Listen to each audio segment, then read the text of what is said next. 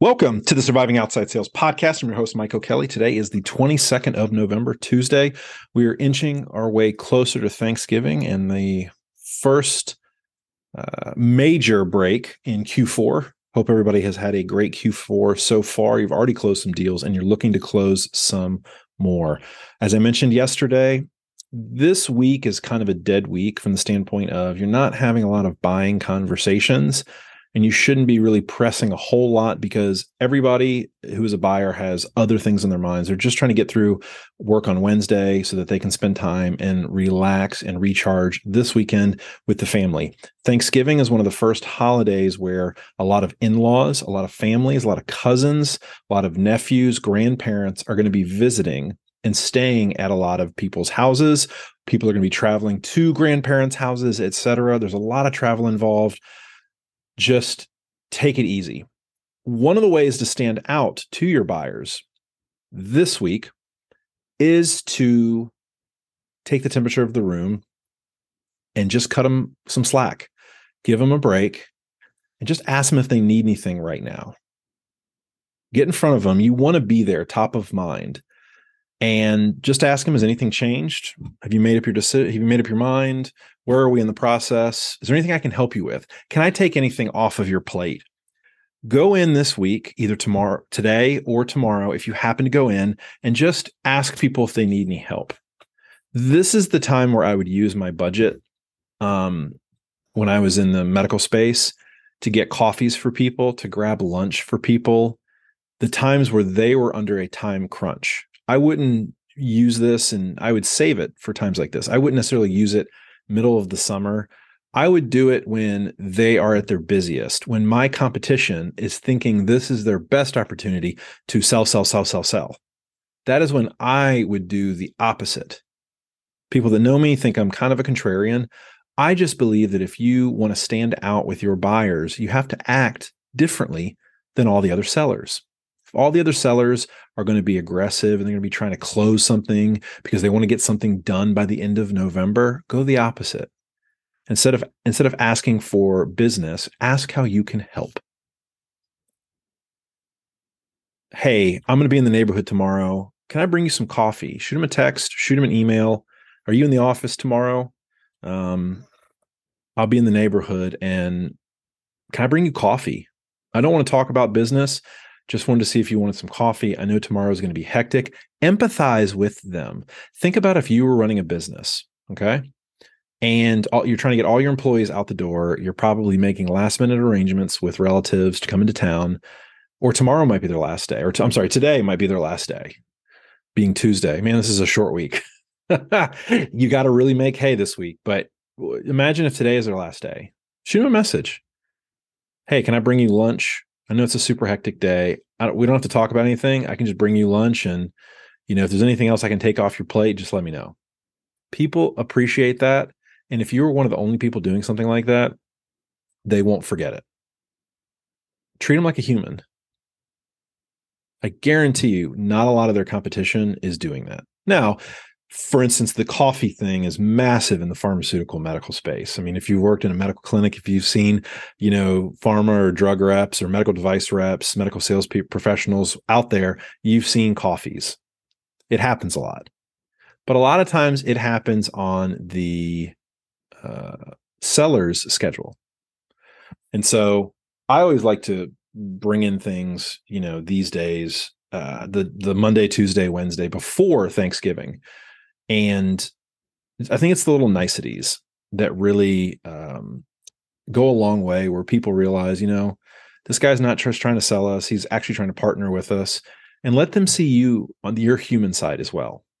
You don't need to be sell every single time you see them. If that's the case, they're going to start cringing. They're going to start recoiling. They're not going to let you in and they're not going to buy from you.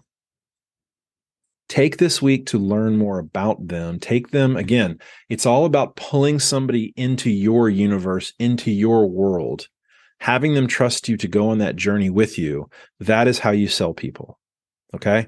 It's only when you have that right, when they have said, okay, that is the only time that you will have the ability to sell them. Every other time it's going to be slimy. It's going to be pushy. It's going to be aggressive. You have to pull them into your universe. And they have to be willing to join you. They want to join us. Buyers want to join us in the journey because they view us as the experts. So therefore, we have to figure out to bridge that gap between the buyer and the seller. How do we bridge that gap? How do we pull them across that bridge over to their future state?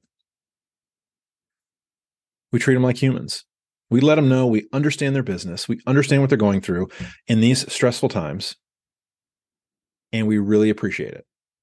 I'm going to say something contrarian, and I'm going to say something that people are probably going to laugh at and people are probably going to think I'm crazy. I also would save part of my budget for the end of the year. If I had a prospect or I had an account that I wasn't going to get any more business from them, I would show up and I would just thank them. Again, I would use coffees. I would bring treats. I would not really do donuts. One time I did muffins and everybody in the office flipped out because people were gluten-free, and that was my bad. I didn't do enough research. But I used to do cookies. There's a company in North Carolina called Dewey's. I think they're based out of either Greensboro or Winston-Salem, and they make fantastic little cookie bags and little cookie boxes.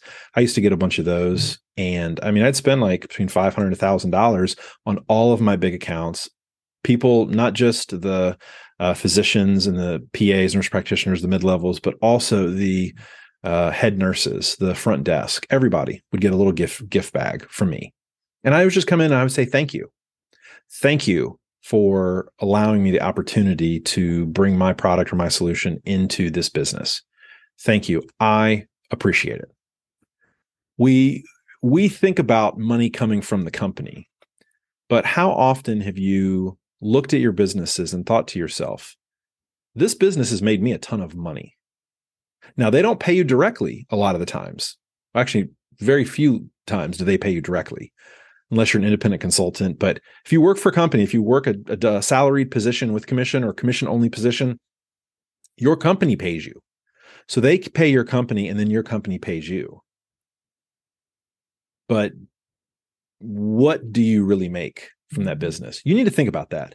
Because if I told you, hey, this business just paid you $35,000 this year, don't you think you would treat them a little differently as opposed to just thinking it's the money coming from the company? Absolutely.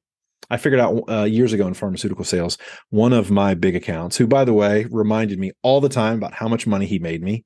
I figured out it was about $15,000 that I got from him. It was about $15,000. That's a pretty nice chunk of change. If somebody is paying me 15 grand, I'm going to be extremely nice to them. I'm going to get to know them. And that's just one account, 15 grand. I mean, shoot, when I was selling devices, I mean, my commissions could be somewhere around there. It's a lot of money. It's a lot of money that you're receiving from one account. Treat it as such. Do what others are not willing to do and just see what type of results you get. Do that for the rest of Q4, especially this week. You will close deals that you didn't even see coming. Trust me, it's happened. Thank you so much, everybody who's listening. We've had some success recently with downloads. People are sharing it. One thing I want to ask is every single person who's listening, share with one person. Go to either Apple, Spotify. Those are the two the biggest platforms. Download the episode, share it with one person. Everybody share it with one person. And then when ask that person you send it to, hey, listen to this and let me know what your thoughts are and let's discuss. You don't have to. I'd love for you to reach out to me. People do reach out to me frequently. I would love for you to reach out to me. But if you don't, at least have a conversation about what I talked about today with your colleague, with your friend. And say, what do you do that's different in your buying process? Like, what do you do during this time of year? How do you do your Thanksgiving, your before Christmas, your after Christmas week? How do you schedule your day? Start having those conversations. And then the next person, tell the next person to share it with a person, so on and so forth. That is how we get better in the outside sales world, is when we keep sharing, we keep passing along the torch, we keep having more better sales discussions. Thank you so much. Really do appreciate it. Wanted to let you know, very excited that if you, several individuals have reached out to me and are wishing to schedule meetings and schedule calls about coaching programs that I'm starting and have already brought in a few people. Let me know if you are interested in learning more about sales, transitioning to a new sales industry, or if you're just trying to get out of sales and you want to know what else is out there. You can book a strategy call with me. That strategy call is free. You can book it with me. Just send me an email, or you can DM me on LinkedIn, but send me an email, mike@survivingoutsidesales.com, and say, hey, I just want to have a chat about where my career is and where I'd like it to go. And let's see if we can solve something together. So really do appreciate it. Reach out to me, Mike at Surviving Outside Sales. Also, if you want to start a sales podcast, I get that question a lot. I've helped a few people. Look into it. And I think in 2023, I think they're going to make the plunge and they're going to start a sales podcast. Nothing is better than starting your own sales podcast and talking with the people that you want to sell to, or you just want to network, you want to meet some great people, you want to get smarter. That's one of the reasons why I started this. I wanted to get smarter. I wanted to talk to better sales professionals that I could learn from and build my network. And I feel like I've done that. So whatever your motivation is for starting a podcast, I can guide you through that. It's a lot simpler than you think. So reach out to me, Mike at Surviving Outside Sales. As I mentioned, share the episode with a like-minded individual, have a conversation, ask them to share it with one other person, so on and so forth. And let's keep this rocking and rolling. I'm going to be pre-recording some episodes for the rest of the week. So when you have some downtime, when you're with the family, you need a break, you need to go into the other room, you want to pop on the Surviving Outside Sales podcast, please feel free to do so. We'll go from there. So hopefully everybody has a great rest of your Tuesday, and we'll see you tomorrow. Surviving Outside Sales. Bye-bye.